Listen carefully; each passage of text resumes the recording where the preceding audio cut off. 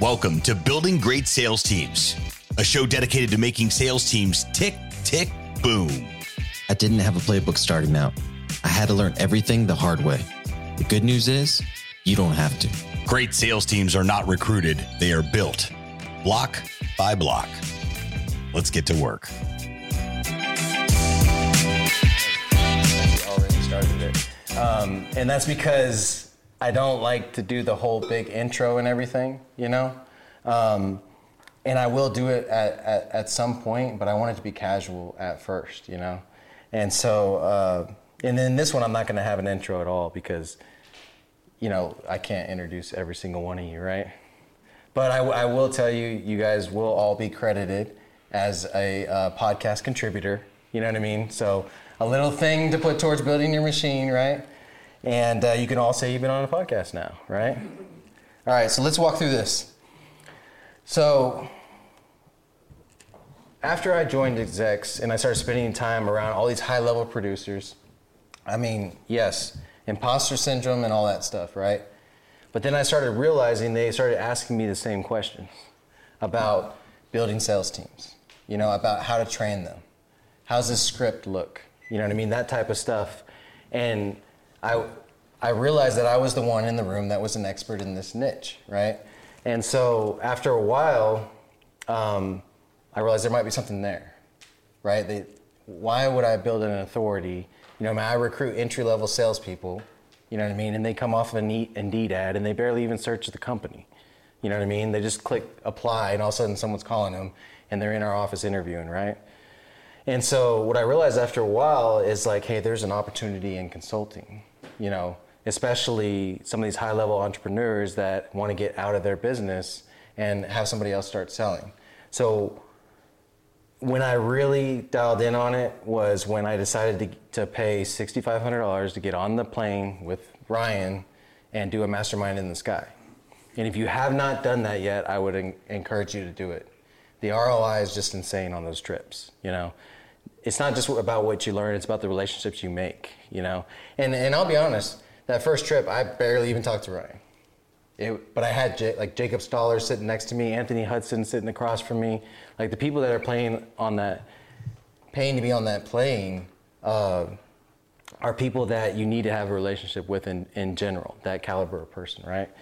And so the trip that I went on was this trip to New Jersey, and they were doing a one-day consulting for Got Credit, one of Ryan's individual coaching clients, Jose Rodriguez, for $100,000, one day.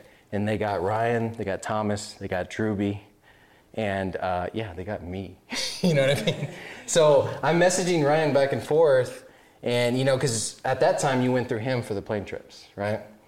And I was like, well, I don't have anything to do in Jersey. I have no desire, you know, to go sightseeing or anything like that. Like, what are you guys doing? Is there an event you're talking at? I'll buy a ticket to the event. I'll go support you or whatever. And he was like, no, we have a consulting client there. I was like, okay, cool. Do you need someone to hold a camera? Like, do you need someone to carry your freaking bag? Like, I just want to be in the room. Because I know I want to do consulting eventually, right? And so he's like, hey, we'll find something for you. You know what I mean? And I just assumed that if you weren't with his group, that you shouldn't be in the consulting, right? And so he came back to me a couple days later. He's like, you do sales, right? I was like, yeah, I do a little bit, right? He's like, have you ever sold credit repair? And I'm like, or do you think you can consult on how to sell credit repair? I said, I used to sell it when I was 21. Isn't it weird how the universe lines that stuff up? And he was like, great. You think you can do a sales training for me? Like, what? I'm going to do a sales training that you're consulting for the hardcore closer. How is that going to work? And I mean, absolutely, I said yes right away, and then I freaked the fuck out. I was like, I know this guy's paying six figures for consulting and me, right? And so immediately, I had, again, the universe lines things up. So I had already signed up for credit repair with Got Credit a couple months ago. I knew what they did. I knew exactly what they did. I used to sell it, right? And so I signed up with them, and so I knew one of the sales guys, obviously. So I called the sales guy, and I immediately was like, hey, what's your process? What's your script? You know what I mean? And then I started breaking things down on how I could adapt everything that I had done in door-to-door and B2B, all that into this business. You know what I'm saying? And guys, I took them the 1.0 stuff because immediately I realized they didn't have it. They were selling on, hey, you're a salesman, I'm gonna hire you because you're outgoing, extrovert, and you talk fast. You know what I mean? They didn't have any foundation of skills that helped them with their ability to sell over the phone. But what did they have? They had a rainmaker in Jose that made their job fucking easy. I'm just gonna be honest with you guys. And so, and it's the same thing with the Break Free guys at Ryan's office. Like, he makes their job easier because of the machine that he's built, you know? So they didn't have a lot of the 1.0 stuff. And so I took that in there with them. I had a presentation just like this, you know what I mean? And I had my research, I had their script before I went in, and I walked them through all those tactics and, you know, basically improving people's lifestyle versus selling them on your product, right? And you guys are probably familiar with a lot of that stuff. And so it went really well. I had them up role playing, you know what I'm saying? And so a week later, you know, we sent in our after action reports. It's basically a report saying, hey, this is what you need to do moving forward based on the experience I had with your team. And Jose reached out to me probably personally like 3 or 4 times afterwards, like asking me this and that and how to execute on this. And then he just sent me a video 3 weeks ago that his customer service team was role playing with each other on how to deal with angry customers. You know what I mean? And I'm big on role playing. My guys role play every single day. And so it was just a really cool experience. And then, you know, obviously I got validation from Drew, I got validation from Ryan. They said I knocked it out of the park, you know. And so that kind of is what spawned Argenta Consulting. And so we have our AT&T business that Justin runs. We have our solar business that Wayne is running. A lot of you have met Wayne, awesome dude. And he's on 75 hard right now, by the way, which is really cool. Like, anyways, and then of course we have our consulting business, and the next thing I want to start is Argenta Investments, right? And it's a way for our company to invest in certain things together. And all it is a marketing piece. We'll have a LLC for each individual investment. But just to kind of walk you through my history, like I said, we got Argenta Solar. On the AT&T side, we spent 12 years in that space. We're still in it, direct sales. We've won national awards from them. We were a top 5 AT&T dealer in 14 and 15. And we were always known for our quality. Our cancel rate was the lowest. We never had the biggest numbers because we weren't from Utah. And we didn't have all the Mormons knocking for us. And on the AT&T side, we've done $30 million in commissions over those 12 years. And you know, the thing about a sales organization, if you're doing it properly, right, you're counting, those numbers are commissions, true commissions. They're not the sale price of the solar system. Because that sounds real good, right? That's $60,000, $100,000 per system. And then I can say, oh, we did 10 million in sales this year. You know what I mean? That's not real, you know, because you're not getting anything from the production side of the business. You are a sales company, so you need to be counting sales numbers. So that's a big deal for us. Those are some of the clients that we've done sales for, and they were mainly those Fortune 10 clients, you know. So this is kind of, whenever I decided I was going to consult, I was like, I need a platform to put this on. You know, it's weird. I've gone from being a heavy integrator in my 20s to being a visionary in my 30s. The system that I use is Kodak, right? And Kodak is somewhat easy to remember, and it can be very, okay. You wanted some love. So I'm going to try to go through this as fast as I can with you guys because I want to get into the Q&A, which is really the meat and potatoes of any podcast, right? And so you already started on your end? You're good, okay. So Kodak is compensation, opportunity, development, and operations culture, right? So these is basically, when I had 13 offices at one point, and I visited 2 to 3 offices per month for my sales team. And I didn't know it yet, but this is the system I used whenever I went into an office and I would audit it, right? And so the first piece of the system is compensation. I guess I have to make sure that I didn't just screw that up. The first piece of the system is compensation. Okay, when you walk into an office and when you talk to a rep, when you talk to the leaders in the organization, does everybody know what the compensation is at every level? And so in order to know, what the compensation is at an entry level, at a mid level, and at a leadership level, then it's got to be simple. Okay? Sometimes we overcomplicate our comp plans, you know what I mean? And a new person coming in doesn't understand the business, so when you tell them, hey, you're getting paid 50 cents a kilowatt, you know what I mean? They don't know what that means, right? And so I want all of my comp plans, and I want to adapt a lot of this to just building teams in general. You know what I'm saying? Staff, operations, all that stuff, because it really does apply across the board. Whenever, Lori's speaking at an event, or, Jessica, Ryan, Thomas, a lot of this stuff I've inserted their nuggets into to beef it up, right? And they may be talking about how they excel in their relationship with their significant other, but I can see how I can use that piece to help build my sales team, right? So my favorite thing is one-sheeters. It's a big deal. If you can fit the compensation on one sheet, you can show them how to make $100,000, you're in good shape. You know what I'm saying? And if it's your staff or anything like that, then the opportunity piece is where you're going to really excel with them, right? So they come into the business for the compensation, but they stay for the opportunity. Okay? That's a quote that I've used for 12 years now because it's very true.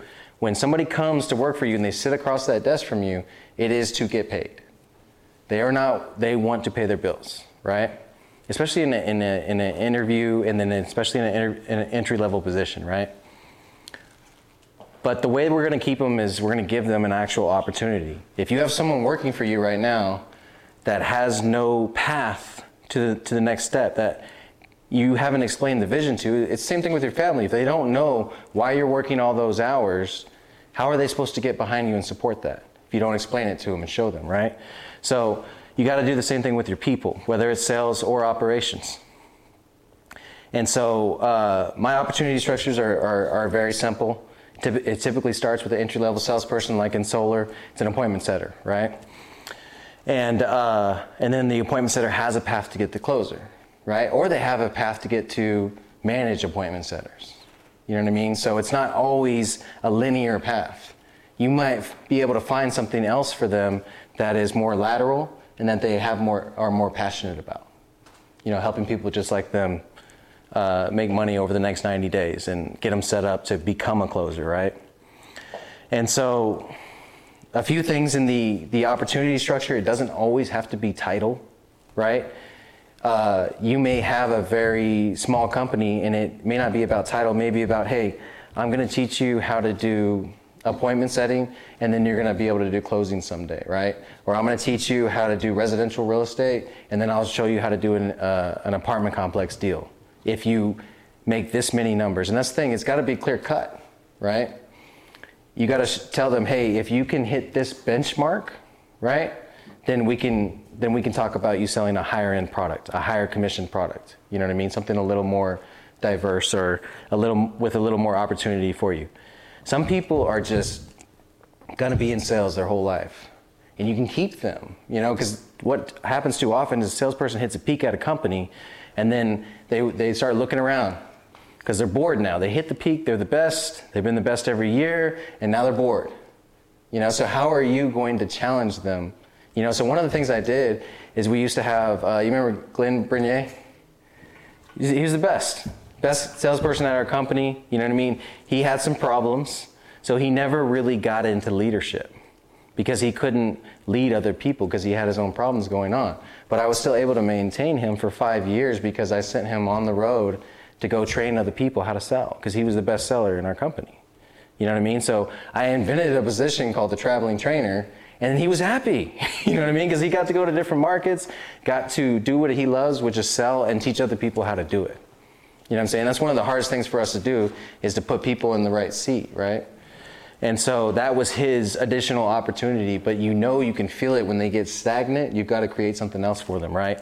And so the next piece of that is development. I know a lot of you guys, and I know you're constantly investing in training for your people. But if you're not at that level where you can go and pay, $10,000 to put together this system, and maybe it's a real estate course, maybe it's a sales course, whatever the case is. All you have to do, because you are in Apex, is take what you learn in Apex and immediately apply it to your business. So development's a big one right now that kind of goes hand in hand with culture. And so one of the ways that we're developing our people is we're holding them accountable to the G code. Justin, how many points you got on G code for this week? He just started 3 weeks ago, right? And we've got, I think, 4 people in our company that are on 75 hard right now. And so one of the things that I'll wait for it for culture. But on the development side, you've got to invest in your people and developing them into their positions. For instance, Shannon Killian, she did our operations.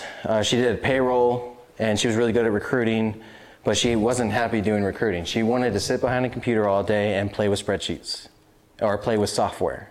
That was her passion, right? So we put her in courses to become a Salesforce. I forgot what they call them. You know what I mean? All she does is contract for us now, but we were able to develop her that way. And now we have the lowest contracting fee that she charges, thankfully. But that's the whole thing is don't be afraid to develop your people out of the company too, right? Because if you have a company that isn't afraid to give them that value and then have them go on and do great things for themselves, how many more people will be fighting to get in their position because you did that for them? And that's how your company operates. I've had guys go on and start their own dealerships, and they're still my friends today. I spent my birthday with Ralph Ramon last year, and he has his own dealership now with several different organizations, and he was one of my first hires.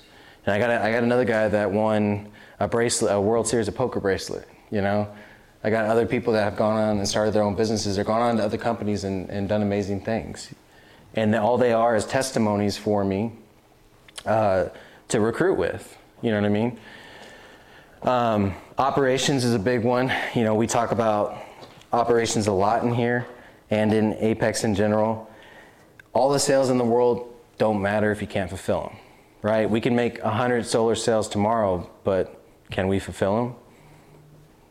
We're trying. Yeah, exactly. So you've got to make sure that on the operations side, for me, since I'm a sales org, I don't deal with the operations, but I deal with the people that deal with the operations, right? I only hire installers that I trust and that I know are going to stay up till 2 a.m. and be on a roof to get those solar panels installed because they told the customer it would be that day. You know what I mean? So you have to make sure that if you're going to build out this system for your salespeople or build out this system for your operations team, that you can actually fulfill the product to the customer and get everybody paid. You know what I mean? And too many people do sales, and they forget about operations, and now they can't fulfill them, which is a huge deal. So the last and the most important piece is culture. So I've what I want to talk to you guys about on the culture side, I've kind of not changed it, but I don't really talk to clients about this as much, but it's, so I was in Cabo a month ago, right? And it's a lot of what we've been talking about today. You can't force people to change, right? And I've been doing all this growing and developing and everything, and Thomas Keene talks about it all the time. You start here, whether it's your spouse, whether it's your business partner, whether it's your staff, your sales team, doesn't matter. You start here, y'all start together, y'all are on this path, and then you start developing yourself, you join Apex, you start doing all this cool stuff, and then all of a sudden you're here and you're wondering why they're not with you. You know what I'm saying? And so there's 2 things there. One, you've got to incorporate Apex and everything you're doing in development into your culture as soon as you learn about it. Because what happens if I learn about G code and I immediately incorporate it into my company? Who's going to make sure they fill out their G code app every day? Because I just made myself accountable to my company. You know what I'm saying? And there have been, I'm on phase 1, day 4. Let me tell you, like, every time I think about, it's not a big deal. I quit 75 Hard 6 times. I know I've got 4 people in my company that are with me on this journey, and I've got to finish phase 1 because they're on 75 Hard. You know, who am I if I'm not leading them in that fight, right? And so we were in Cabo a month ago, and Ryan, just like this, just like we're doing now, asked everybody, what's your big ass problem? Right? Write it down, think about it, and then when we come back after lunch, the group as a whole will figure out how to solve it, you know? And of course, Ryan spent the whole time solving everybody's problems, but the group contributed too. And so I told him that my issue is I've spent 10 years recruiting entry-level salespeople, teaching them how to sell, you know what I mean? And at times I had a culture that would keep them, but you know, I'd often lose them because it was their first sales job. And are any of you working in your first sales job anymore? So you can see where I'm going with that. A lot of turnover, right? And it usually happened around 6 to 8 months because they acquired the skills and then they found someone else that offered them more commission or moved or whatever the case was, right? And so I was tired of the entry, you know, that revolving door, right? And I said, how do I recruit more elite salespeople? And what he said to me is, you need to be the example, okay? If you're the example of what they want to be, if you do the things that you need to do, which is G-Code, 75 Hard, which is be the example in your marriage, be the example as a father, you know what I'm saying? One of those things is going to resonate with them, and they're going to want part of that, right? And then, yeah, you got to build your machine. You got to share it on your podcast, social media, all that stuff, right? And then you're going to be able to recruit those people. Well, the same thing works in leadership, right? Even if you're not recruiting, you got to be the example for your company. You got to be the one all over those apps, all over those accountability things, and then sharing that with your company along the way. So, you know, obviously each one of these things has like 10 things that I walk my clients through. And I make sure that, honestly, my forte is the initial building of the sales team, right? Laying out the program and then giving them basically a folder with everything in it that they can execute on, right? Which is all of these things right here, things like comp plans, opportunity structures, training videos, scripts, all that stuff. And that's kind of what I've done over the last couple months. And it's been working out really well. I'm really excited about what my clients are doing and everything. And so that's kind of it. So what I wanted to do next is just like we did before lunch, you know, but obviously it's centered around building your teams. You know, so if you've got a story about an employee that you kept at the company too long and they became a cancer, share it. You know what I'm saying? If you've got a question about how to structure compensation, or how do I even put together a script? You know what I mean? Anything in that arena. But I'm also not afraid of stuff that's not related to building sales teams either. So, like I said, just like we were before, let's open it up and kind of talk about this type of stuff. I got you. Hey, Doug, thank you for having this conversation. It's great. Lori Wren here. I own an industrial supply company, and I've got a bunch of outside salespeople. Typically, we have a straightforward compensation plan with a price book, and the sales team is paid off the price book, varying commissions depending on how much they've sold for that month. Well, we can't keep up with the price book and the commissions we pay because the supply chain and the cost of goods right now, raw materials, are skyrocketing. So we're constantly having to update price, constantly having to update our price to continue to pay the same commission. Mm-hmm. What I want to do is pay off of profit, but we've been doing it the same way for so long that my fear is that people will freak out and not understand. So I don't know how to present it properly. Mm-hmm. It's because it's a massive change in someone's pay. Right. Even though it's not, it'll be much more consistent. It gives everybody on the team, if they give a discount, they don't have to worry about all the factoring and the too much detail. Right. They'll just know, okay, we're getting this percentage of whatever we sell of the profit. So they'll know our cost, our landed cost. Yeah. And then whatever they sell above that, they'll get I am just stuck on how do I present this to the team. And my personal fear is we've gone through 2 years of hell, meaning supply chain, not invoicing. We couldn't invoice. We couldn't fulfill. We couldn't invoice, so people couldn't get paid, to where the sales team is so stressed. And your salespeople can go anywhere. And our company, the book of business would go with them because we are selling the same customers every single month. It's not a one and done. We sell our clients for a lifetime. Yeah. So that's where I get stuck in my head. So what are your thoughts? So one of my favorite terms to use, especially when I'm explaining commissions to my salespeople, is gross profit.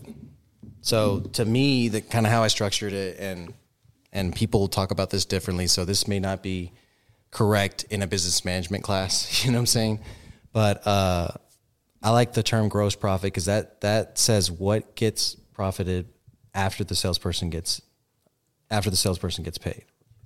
So what I always tell them is, okay, we get our commission, right? We get, in solar it's a little different, but at the end of the day, we're getting paid a commission for the deal, right?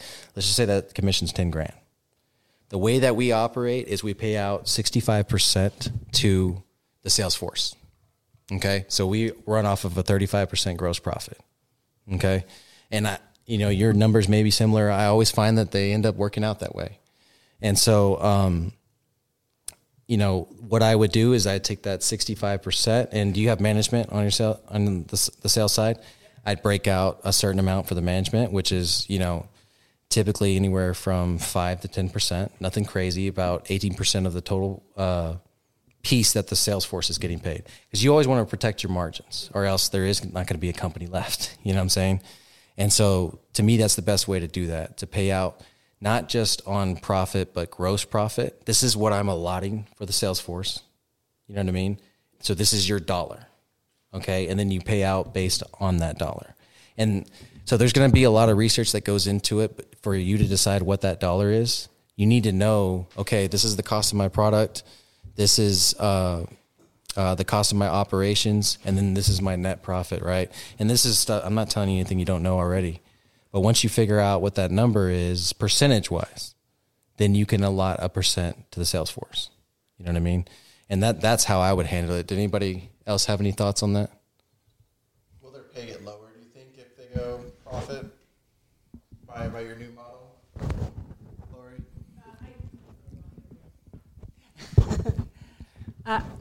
Well, it shouldn't. I'm going to set it up so it will not go lower. The benefit will be that if they discount, or right now they're like, we have some contracts where we can't keep up with the cost of product right now. Right. So the sales team is taking a cut in their commission. Everybody's taking a cut. Yeah. So then at least they would know when they were taking the cut, what they were getting. Because right now they're trusting me to say, hey, well, the price has gone up, or that we just raised it. Right. So it's not transparent. It's not as transparent because there's so much fluctuation right now. Mm-hmm. So to your question, Alex, no, it won't change their commission. They may even make more. It's just so new. Right. And that's my biggest concern, is the new. Yeah. And with something new, you always want it to be, like, used a good word earlier, transparent. And that's in my breakdown when we talk about compensation, is it needs to be completely transparent. So one sheet, you know what I mean? We sold a product, our gross profit on this product is $1. 35 cents goes to the organization. 65 cents is yours. Your piece of that is 40 cents. You know what I'm saying? Or 40%. Right. And so that they know, and you don't even have to put, at the percentage point, you don't even have to put the product on there anymore. They just need to know the percentages. You know what I'm saying? And, obviously this is digital, but they should be able to have some type of calculator that they can put the product into, and it gives you the calculation there. So how often are your products fluctuating? Are you ordering in mass? Is it daily? We order in mass. Mm-hmm. Now I'm keeping a much larger supply. It used to be, right. Ordering on time when you needed it. Mm-hmm. Now I'm carrying about 3 to 4 months worth of product, but that's beautiful. It can change, and not every product, because I don't have enough space. But it can change every single time I place an order. That's how crazy every market is right now. I mean, my company is not unique. Yeah. And so I would say, and the whole thing is to set it up before and lay it out to them and help them understand, okay, it's not just about, okay, I get paid on this commission on this product. It's about every month the commissions are going to get updated. And here's the whole thing, and this is customers and salespeople. They don't mind negatives. What they don't like is negative surprises. That's the worst. They want to know what they're getting paid when it comes out. They want to be able to calculate it in their head. And they want to be able to add up that compensation throughout the week, you know, and if they can't do that, then it makes it very hard for them to stay motivated, you know. And money's just the first motivation, right? But it is an important one. And so I would definitely, so my comp plans change every quarter. Every salesperson knows that. You know what I mean? It says it right on there. Q1, 22, Q2, 22, Q3, right?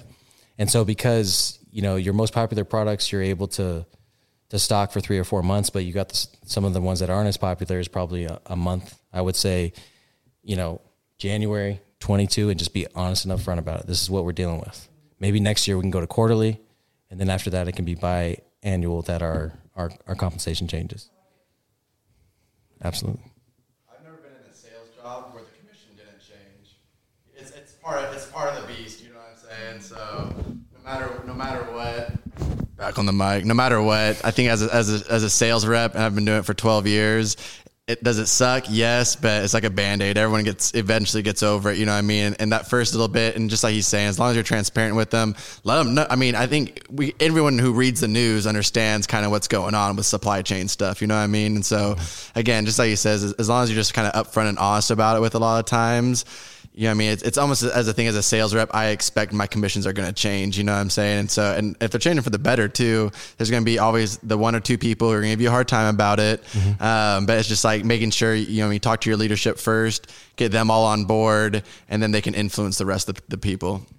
So you had mentioned discounts earlier. Mm-hmm. And so if they're giving out discounts and there's no market reason for it, or there's no, like, something happened, so you know, we have to price it lower, then I make them eat that. Like, if you're giving out a discount, you're basically saying, hey, my time is not worth as much. Not my personally, but the salesperson's time is, they're saying their time is not worth as much. And so they're giving the customer a discount to get the sale, when we know that the best salespeople don't have to give out discounts. You know what I mean? And so now, okay, like in the solar world, you know, they have that ability. They can give the customer 1,000, they can give the customer 2,000, right? But if they give the customer 2,000, that extra 1,000 is coming from their commission. The 1,000's built into our margins. But what happens sometimes? The customers need an upgrade to their panel, right? Okay, we can't control that. You know what I'm saying? They can't control that. So we split that expense with them. You know what I'm saying? So I think because I'm assuming your opportunity, your development, your operations, your culture's on point. Because most days, right? That, like Alex said, you know, change is part of the game, right? Part of the sales game, and salespeople hate change, but they can't get away from it. You know what I mean? As long as the rest of that stuff is on point, when you do change your commissions, there's a lot of trust there. You know what I mean? And I'm assuming you're not gonna have any issues with that. But again, the fun part is figuring out what is that percentage. You know what I mean? And if I'm selling as many products as you are, then I probably have an idea of it already, you know? And so just giving them a flat percentage of everything that they percentage of profit of it on everything that they sell. And so they'll figure out those numbers real quick once they realize their commission depends on it. All of a sudden they become math wizards when it comes to commissions. You know what I mean? So thank you for your question. Oh, that's the first time I'm clapping on a podcast. That's cool. Let's keep doing that. Yeah, exactly. I saw, Josh, you raised your hand earlier? I was going to make a comment about it. Oh, okay. The mic's right there. Okay. Yeah.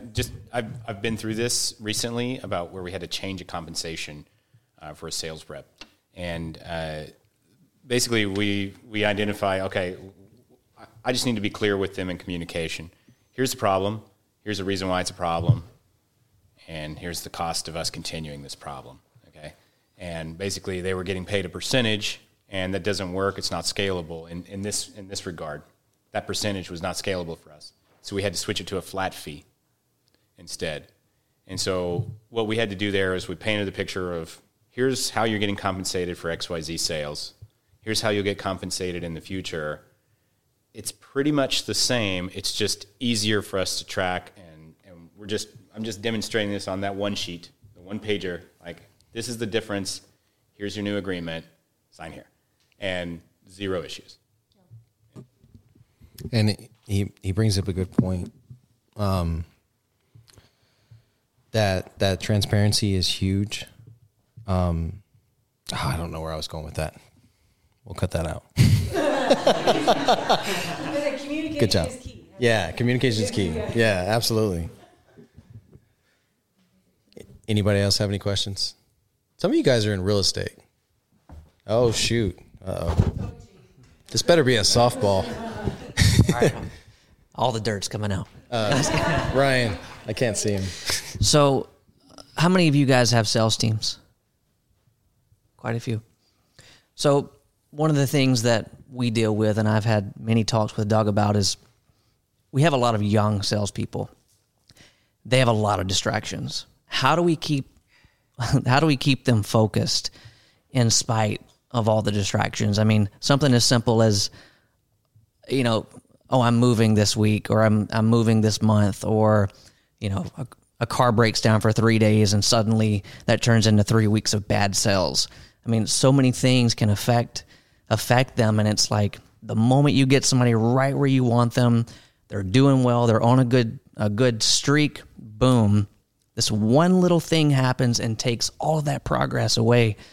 So what are some ways that we've talked about, and maybe that can benefit other people in the room, as to how we can keep them focused? Because they're always going to have distractions. Something's always going to come up, but how do we condition them to not fall off when these things happen? So the tough thing about sales is staying consistent. It's an emotional game, right? And consistency is a muscle that we have to constantly work, and it's so difficult to work it. And I've found that when you're consistent in everything else, it's a lot easier to be consistent in your sales.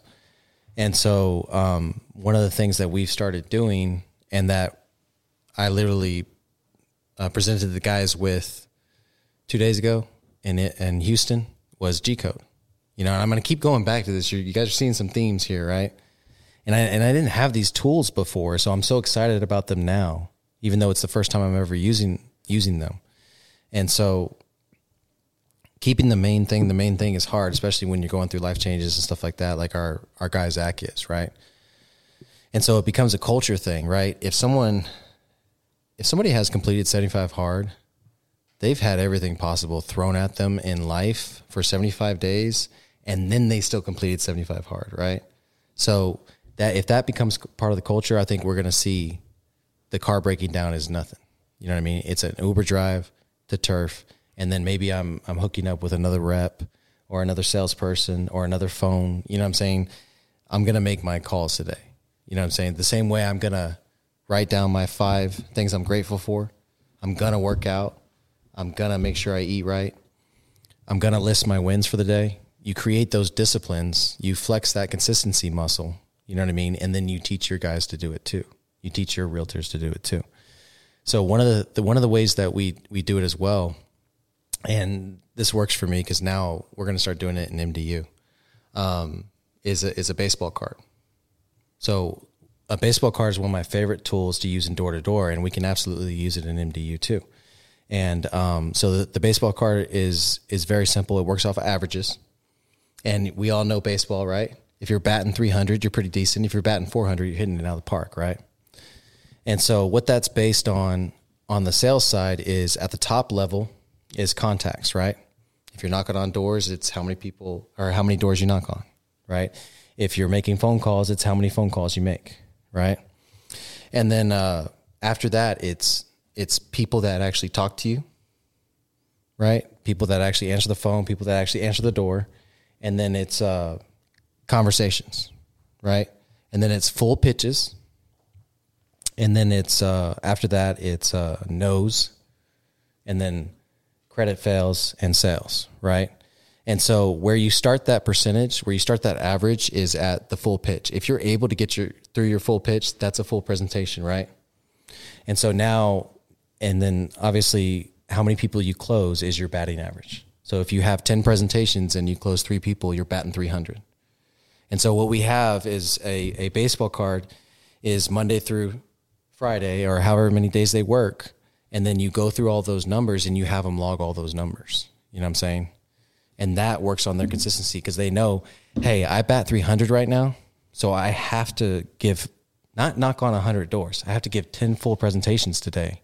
And that's going to give me the amount of presentations I need to close 3 deals. And then that's how I can hit my target.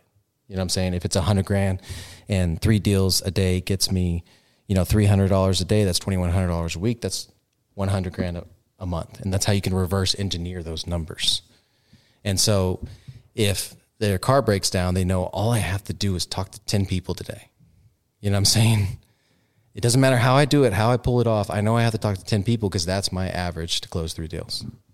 So that the culture piece is one of the ways I would approach it, and then the tactical piece with the baseball card. And so we need to start doing that in MDU is what I'm realizing, because so one of the things we do is what I call it a scope of work, right? What does their day look like from the time that they start work to the time that they end work? And what are the numbers they need to be hitting along that day? You know what I'm saying? And what does that position completely look like? So they know going into it, this is what you need to do every day to be successful. And they have a roadmap to follow. Now, once they get more experience, they're going to be able to adjust that, you know what I mean, depending on their skill level and everything. But when you have all these things in place in front of them that they're able to look at and they're on one sheet, so they're simple, you can absolutely execute on those, and it works for everything. It works for real estate. It works for customer service positions. You know what I mean? They're going to have certain metrics that they need to have every day that you can measure, and then you can increase that consistency muscle. So great question. Did you have any suggestions behind that?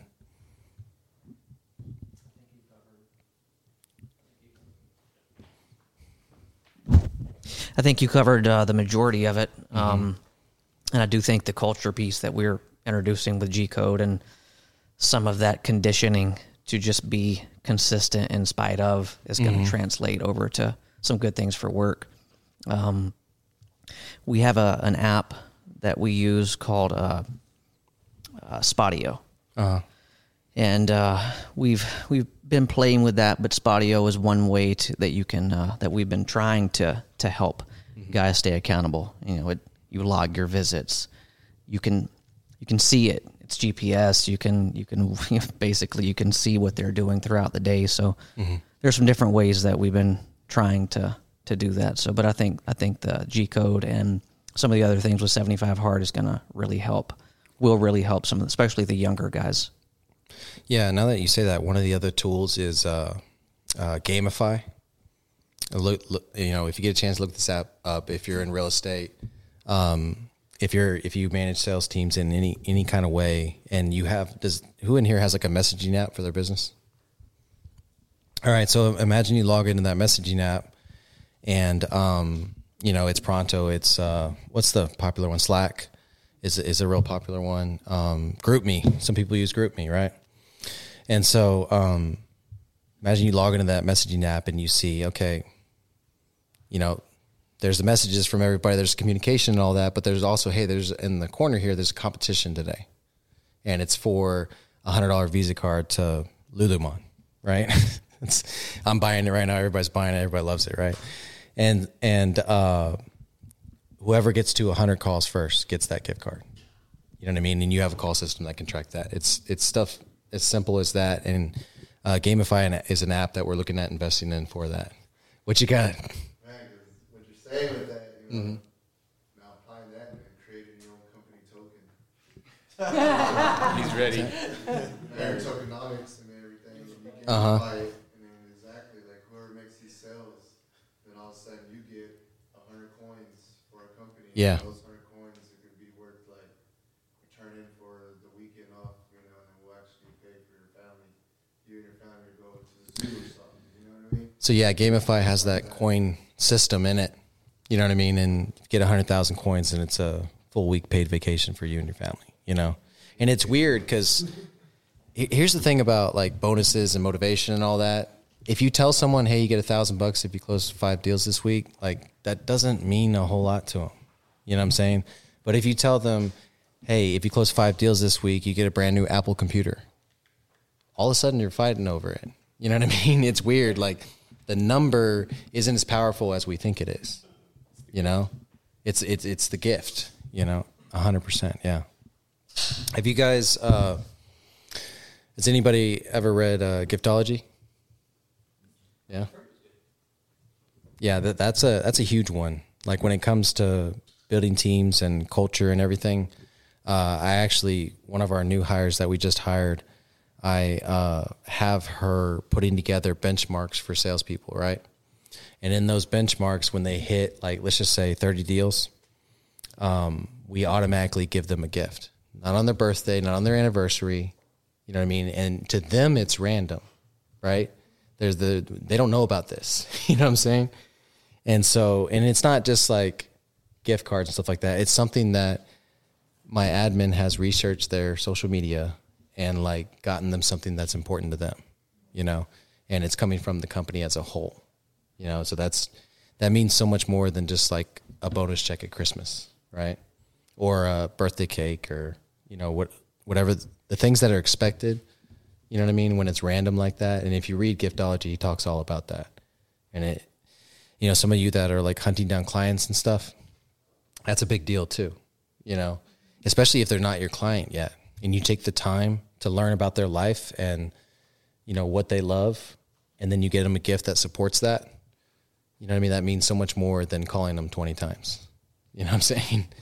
So I would definitely encourage you guys to do that. Does anybody else have any questions? Just add one more. The problem that was brought up, Josh Thomas, by the way, the problem that was brought up about, well, young kid gets distracted and car problems or whatever.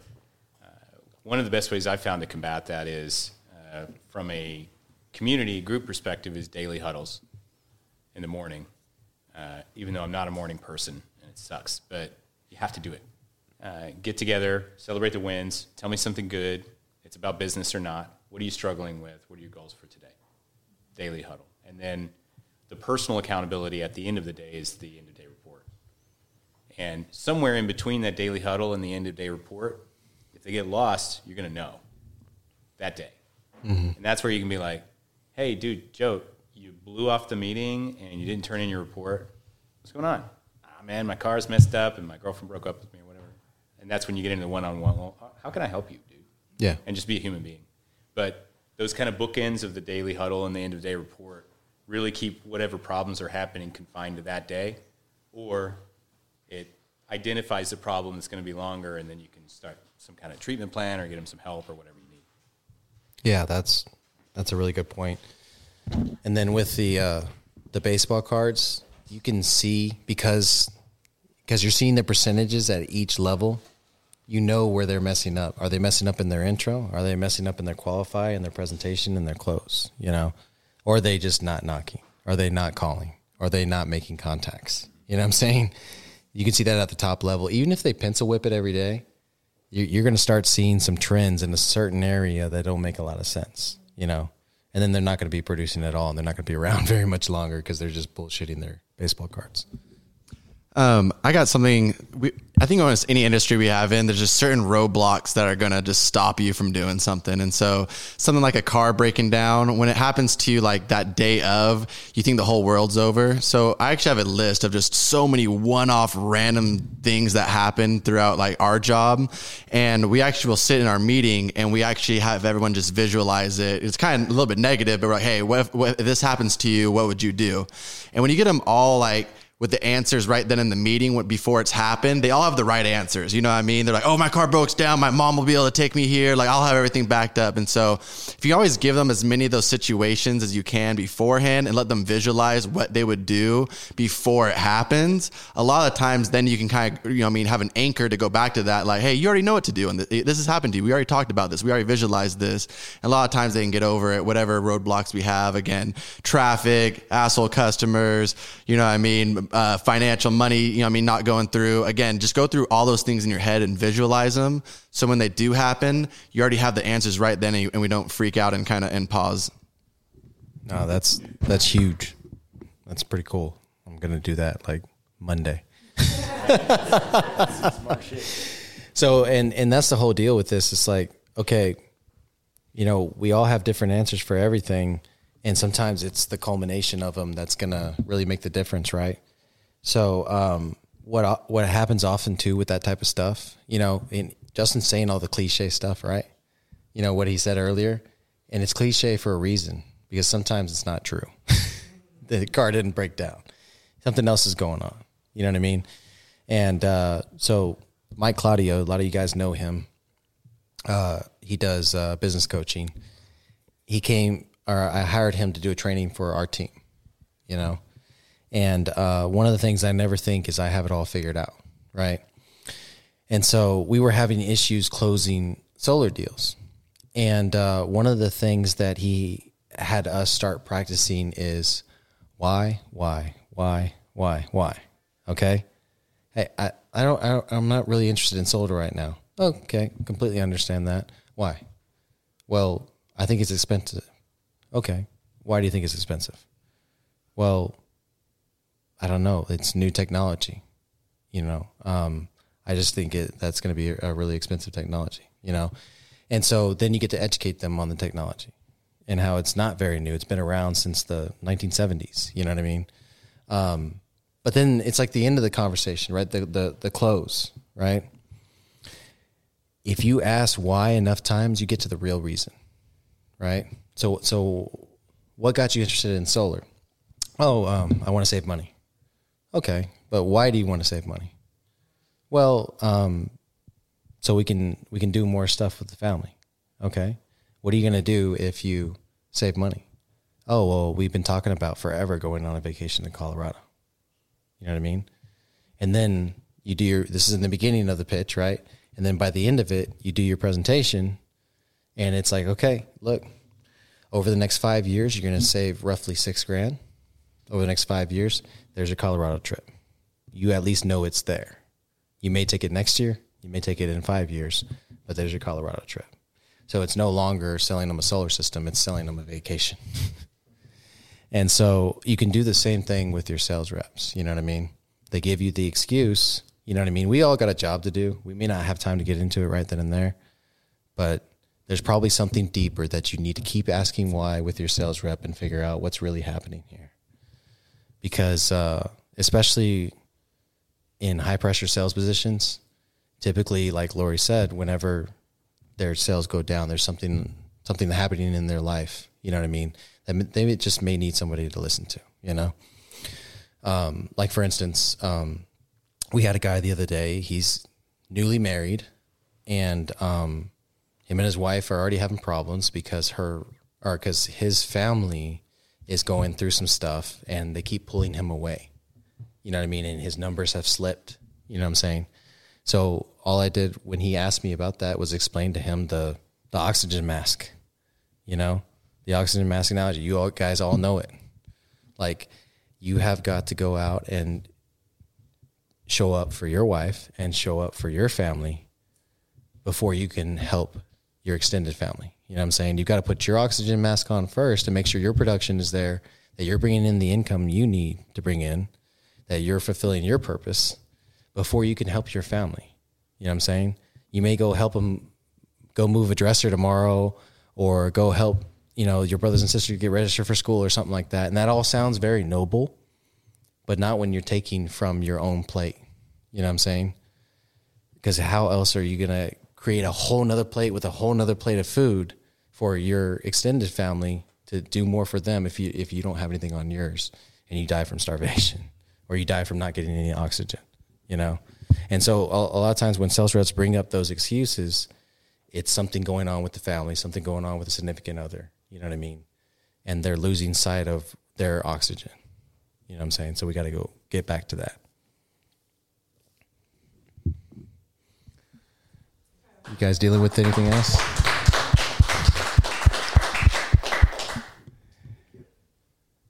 Oh, go ahead, Kai. Kyle Oak here. Hey, Doug, just a quick question. So for the comp plan, do you strict with 100? Is it strictly 100% commission, or do you fix that up at all? Man, I could do a whole freaking class on this, right? So you have to decide what direction you want to go in. If you're going to have entry level, and in your case, realtors, I'm assuming? Yeah, people going out to find deals. So we're looking for off-market properties. Okay, so you're going to do a door team, a door-to-door team? Possibly door, but cold callers as well. And we do text messaging. And so that's going to be an entry-level position, right? Okay, so the question is, are they going to be sitting in a seat on your property or at the home? Probably remote to start. Remote, okay. So 1099. So anytime, so the easiest test is, am I going to micromanage them all day? And if I'm not going to, then 1099. Now, in an entry-level position, they need some micromanagement, right? And so what I would recommend, especially if you're hiring the type of people that are going to be cold calling, door knocking, you know what I mean, using CRMs to text and stuff like that, is tie them to, obviously, performance. You know, they get commission based on performance, but give them something to live on, pay the bills, you know what I mean? And so right now, like my appointment setters, they get $300 a week, right? Because I still need them to be hungry enough to go out and work, because we don't want to micromanage them, right? But they do have to show up in the office every day and be at a meeting and be accountable every day. I think somebody said it the other day, daily meetings. I think it was Josh. That y'all did daily meetings, especially at an entry level. Those are essential. But like my MDU guys, they're all so my appointment setters on the solar side and my closers on the solar side, because it's such a new product for us. They're all W-2. We're working on it every day. We're training. We're role playing. We're in it every day, right? My MDU guys, those are seasoned salespeople. They're 6-figure earners. You know what I mean? And they don't show up to an office. You know what I'm saying? So they're 1099, and they deal with their own taxes. You know, we educate them on taxes and all that kind of stuff, but those guys are high level producers. You know what I mean? And so the more freedom as you go up the skill level and as you go up the experience and you go up the sales ability, I would give more and more and more freedom. You know, at the entry level, they need more management. You need to be there to teach them to what's made you successful. You know what I'm saying? So I would encourage W-2. But then again, when you get into W-2, don't hire 10 people at once, because that's, you know, $3,000 in payroll a week right away. You know what I'm saying? Hire 2 people. You know what I'm saying? One of them doesn't work out, then hire 2 more, you know, and start building your team slowly, get the production and the profit out of that so you can go right back into the business, you know. And make sure that you have an ability to build a culture. And it's not just 1 or 2 salespeople, you know, especially at an entry level. You want a group of guys that live and eat and breathe the opportunity that you have for them. You know what I'm saying? And eventually you won't be the sales manager anymore, because you'll be putting systems and processes in place. And again, more management, meeting every day, W-2, you know, higher level salespeople, I would say 1099 all day. You know. Awesome. Thank you. Yeah, absolutely. Is anybody else dealing with any challenges with their salespeople, or even just your staff? Any culture issues? Oh, hey. Where you find the recruits at, bro? Where are the recruits at? Are you using Indeed? What are some of the tips of the trade to find some quality people right now? So I hope somebody that works at Indeed is listening, because fuck Indeed. If you have an opportunity and not just a job, Indeed doesn't want you on there. They'll flag you and kick you off right away, right? And I'm recruiting for W-2 salespeople right now. You know what I'm saying? I've always recruited for 1099, and I'm actually recruiting for W-2 salespeople. And Indeed said, "Hey, your job is it sounds MLM-ish." And I'm like, wow, if you talk about development in a job ad, it's MLM-ish. You know what I'm saying? So one of the things that drives me nuts about Indeed, and don't get me wrong, we've spent hundreds of thousands of dollars with Indeed. But what happens is, and you've experienced this, you hire 100 guys and 4 work out. You know what I mean? Or I'm sorry, you get 100 candidates, you hire 20, and then out of those 20, 5 work out, and then 3 months later, 1's left. You know what I'm saying? And that's Indeed. Because guess what? The workforce that's on Indeed is going through and just apply right down the line. They don't give a crap what it is. You know what I'm saying? And especially right now in the environment that we're in, where everybody's getting a check every month from the government, and all they have to do is apply for all those positions to get that check. You know what I'm saying? They're wasting our time. And to me, at this point, Indeed it does not give you the ROI. And so, you know, I sound like an apex sounding board with this, but it's true. Build your machine. Build your machine, become the example, and they will come to you through that machine. And then you can pay for ads in the machine. You can pay for ads on Instagram to sponsor your ad-centric posts, your opportunity-centric posts. You know what I mean? And that's my strategy now. I got the call a couple of days ago. Hey, Indeed flagged us. We're off Indeed. And they don't even give you an explanation. They're like, it's against our guidelines and policies. You ever had that happen before? No? Oh, shoot. I've put, yeah, when you start putting like, and I'm not saying you're not, but I've always put like $10,000 a month through Indeed.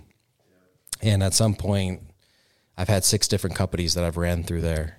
You know what I mean? And that's the thing. If you have to do masses and asses, then Indeed, right?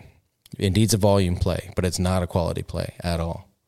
You know, and neither is Monster Career Builder, any of these other guys. If you want true quality, it's going to come from this room. You know what I mean? Somebody's going to say, hey, you know, I have a realtor friend of mine that's looking for a new home.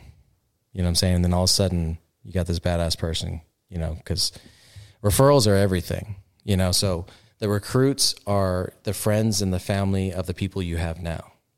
Y'all have a referral program? Yeah. Well, or you mean like when recruits bring on another recruit? Mm-hmm. Yeah, exactly. Yeah, with a little recruiting override. Okay, so. But do you pay them?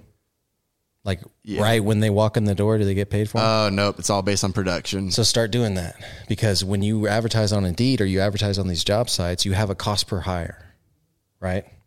And typically my cost per hire when I was blowing and going was about $250 per hire.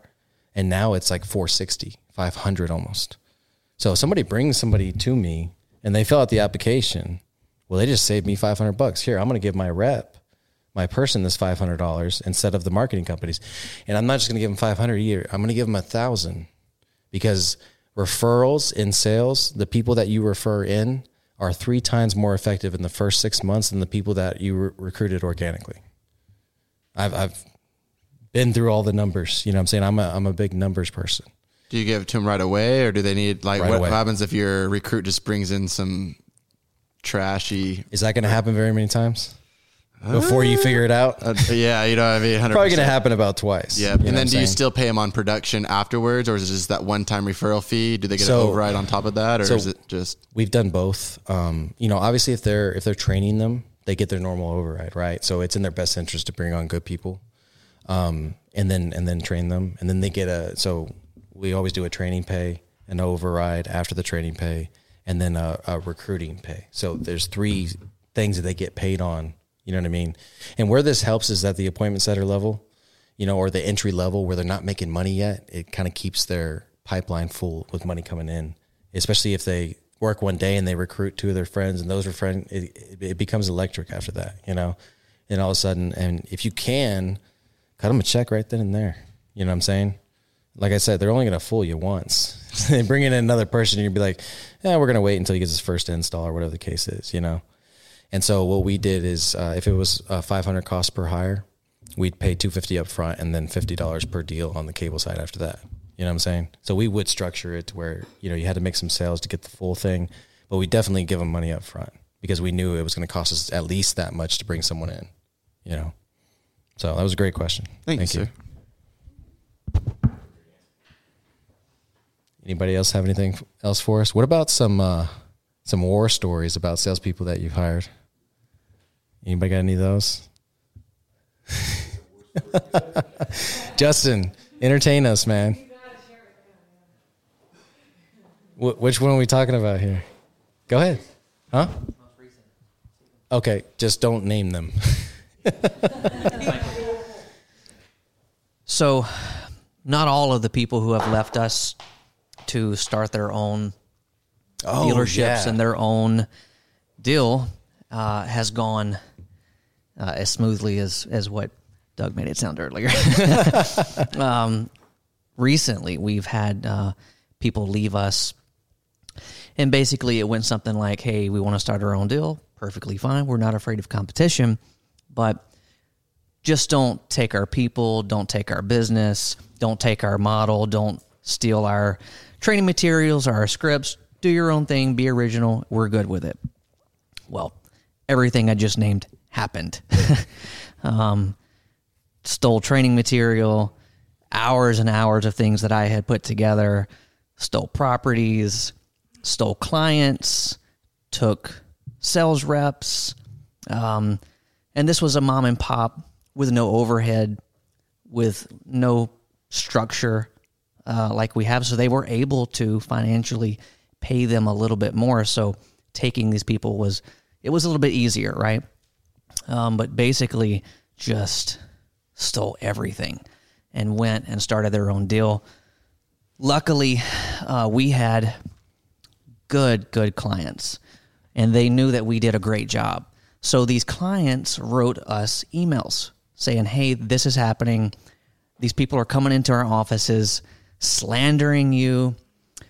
They're coming in just bald-faced lies about you, the company. You're shady. You don't pay your people. So I had these clients write emails stating exactly what happened. We, in turn, put that in a very nice, well-worded email straight up to AT&T corporate, and they were pissed. I mean, we were actually surprised about this, how much support we got on this, because typically at that level, AT&T, they just kind of let people, it's the Wild Wild West. But they went to bat for us and really, really stopped that. Basically, it was, hey, if this happens again, we're taking your contract. So that was nice, but that whole deal was pretty rough. And the people that left were, unfortunately, I should have fired a long time ago. But I like to give people chances, and I've learned a hard lesson through that. 7th chance, yes, 8th chance. Yes. So I've learned some hard lessons to cut bait much quicker. And for me as a leader and being director over this department, that was tough for me because I want to see the best in people. I want people to be successful. I want to mentor and help them and get them to, just be better all the way around. But it's bit me. So now I'm cutting bait quicker. I'm listening to the red flags a little bit sooner and learned from that lesson. And it's a good thing. Yeah, it's a tough balance to strike too, because not everybody just comes in with an apex type mindset or a development type mindset, right? And so it's one of the hardest things to be around you guys all the time, and then go back and talk to these salespeople and stuff like that, and they're still talking about their baby mama drama, you know what I mean, or whatever the case is, right? And that's all they can focus on, So when stuff like that happens, you just have to have confidence in who you are. You know what I mean? Like, I'm sure we all work in competitive industries. We've had people talk crap about us. We've had people slander us. You know what I'm saying? And it's not because we're actually doing any of that stuff. It's because they're trying to get an edge. And it really is a scarcity mindset, and my reaction as of late has always been to keep my head down, to focus on my people that are here, that are in front of me, and to keep doing what we're doing. You know what I'm saying? Obviously I can utilize relationships like we had with AT&T and just make sure that they're not coming into our properties where our leasing agents are happy, you know what I'm saying? And doing too much there. But for the most part, during that and after that, we just did our thing. You know what I'm saying? Because it's going to happen. And I know it's a cliche that everybody hears all the time. You're going to have haters. You know what I'm saying? You're going to have people that no matter what you do, you know what I mean? They're going to try to get an edge on you, and they're going to try to get that edge with a scarcity mindset by taking from you, right? And we can't get caught up in that. We can't get caught up in the back and forth. It happens on social media all the time. It happens in real estate. You know, I'm sure it happens in manufacturing or cleaning supply sales. You know what I mean? Like your industry, your niches tend to get real small, and then everybody knows each other. You know what I'm saying? Especially in, you know, individual markets and stuff like that. So you just have to focus on what you're doing and have confidence in it. And I'll wrap it all up in saying it's going back to having that purpose and that clarity, like we talked about. You know, how do you know what's next? Well, it's using the tools that Apex has given us and dialing in on that stuff, and then being super focused. All of a sudden, you don't have time for everybody's bullshit because you got to take another walk or you got to drink another quarter gallon of water. You know what I'm saying? Like, you just don't care anymore, and you're focused on, you know, you and your family and the impact you're having in your company. And at the end of the day, it all comes down to that, right? Does anybody have any closing thoughts? We're ready to wrap this thing up and let Joe loose. Any real estate horror stories? I think I got a couple. Come on. Nothing? I remember my first sales job. It was like, well, first. Can you grab the mic, Joe? I am Joe. Man, my first sales job, man, I really hated it, man. Like, cause I wanted. You had already touched on it because I had a question, but you had already covered it. But it was like, man, how do you find the right people to stick with it? You know, because I remember me coming in at that sales job, and it sucks. We were selling like coupon books. You know? Oh yeah, get it. And I hated it, dude, because I didn't even have no gas to go to the neighborhood that we had to go door knock. Mm-hmm. I'm over here had to wear a tie, and we're in Texas, you know, there's no trees in this neighborhood. So I'm just like, this sucks, man. Yeah. And that's kind of like, for me, man, it was like one, I was like, man, I'm not going to do this. I got to figure something out. But then in the end, it's like, sales is what's so important now that I have my own business. So I'm just like, dang, like, you need to get them sales in. And that was just it, really. Like yeah, and you stick it out. What I would encourage you tell them, like, when they come back and it's like, I didn't make no sales. It's already been a week, you know. Part of the problem when we do sales is, you know, we're passionate about our products because they're our businesses, right? We're so passionate about it, and we don't realize how good we are at selling it because our passion comes through that. And so, if you didn't believe in those coupon books, you were never going to be successful selling that. You know what I'm saying? But you believe in your NFT products. You know what I'm saying? You believe in your advertising products. So it's easy for you to sell them. It just exudes from you.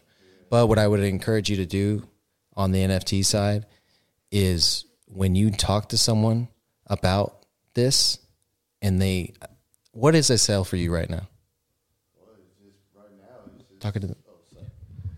Right now for that, it's really, I'm just taking in on the upsells as far as like what we have a collection for 10,000. Mm-hmm. So I tell them, all right, I'll create it. We'll come up with it, and you get 70, I get 30 on the front up end, and we split the royalties, which is 10% So and 5 and 5. If I want to create a Argenta NFT line, I pay you $10,000, you create it, and then you also get the back end, right? And so whenever you have that conversation, just hit the record button on your phone and tell them, hey, I'm just recording this conversation so I don't miss anything, I don't forget anything.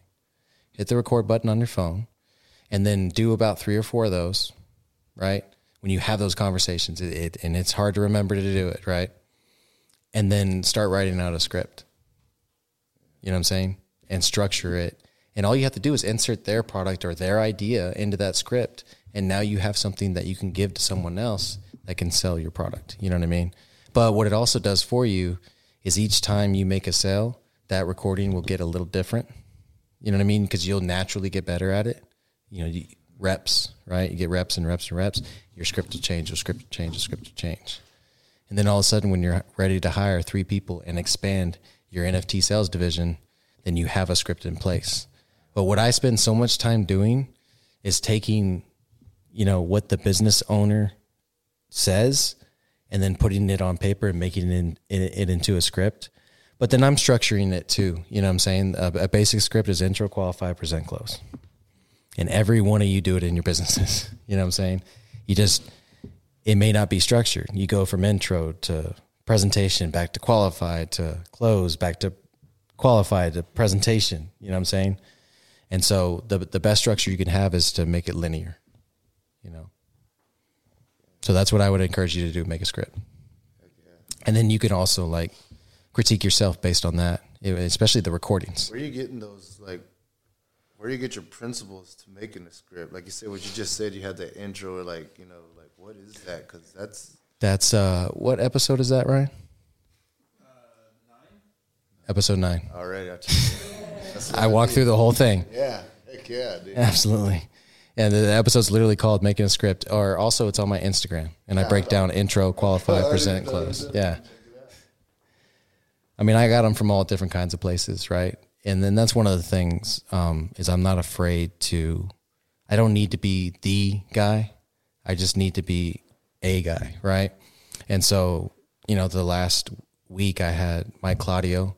I paid him to do an hour of training for my guys. You know what I mean? And that sounds weird. I'm a sales training and sales team building consultant, and I'm paying another sales coach to train my guys. You know what I'm saying? But he's saying all the same shit I say to my guys every day. But if y'all know Mike Claudio, he says a little different. You know what I mean? And so maybe that's what they needed. And one of my guys closed an 18 kilowatt deal that night, And it was just sometimes you have to be able to humble yourself and say, hey, I need some help here because whatever I'm doing isn't working. And I've always done that, especially with new salespeople that come into the company and they have new ideas and stuff. If they say they're going to make sales on Craigslist, then I don't listen to them anymore. But some of them came from these other major companies that were doing huge things, like Sigcor and Clear and, those companies. And they brought in some of those principles and we added them into our little mixture. You know what I'm saying? And that's one thing I would encourage you guys is to, never just take something, even if you pay for it, never just take it and apply it. Take it, put your spin on it, put your love and your passion into it and everything you have into it, and then apply it. You know what I'm saying? Because I've made that mistake. I've taken something somebody successful has done, taken their format, put it into my company, and who would have thunk it didn't work? You know what I mean? Because your company becomes a huge part of you. It's your identity, and you can't just plug and play with that. You got to adjust and tweak and everything, And that's why I always have my people pitch and my scripts written in bullet points. And I have them written in bullet points, not sentences, because the individual will fill in the sentence, and guess what? They'll be talking the way that they talk, and they'll be able to relay whatever that bullet point is so much better if it's in their words. That's a huge deal for me. I've never had a script. The intro sometimes, just to get them started, and some of the closing statements, but everything in between is just bullet points. Hit this point, hit this point, hit this point. You know what I'm saying? Or ask this question, why? And then present your product based on their answers. You know what I'm saying? And so that's been a big help for us. So even after you write that script and everything, try to simplify it as much as you can. All right, guys, we'll wrap it up with that. Thank you all for being a part of this. This is so cool.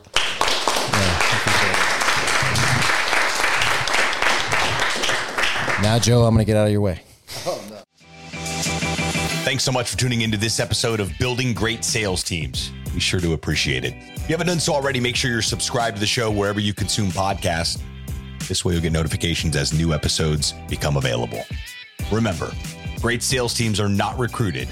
They are built block by block. Until next time.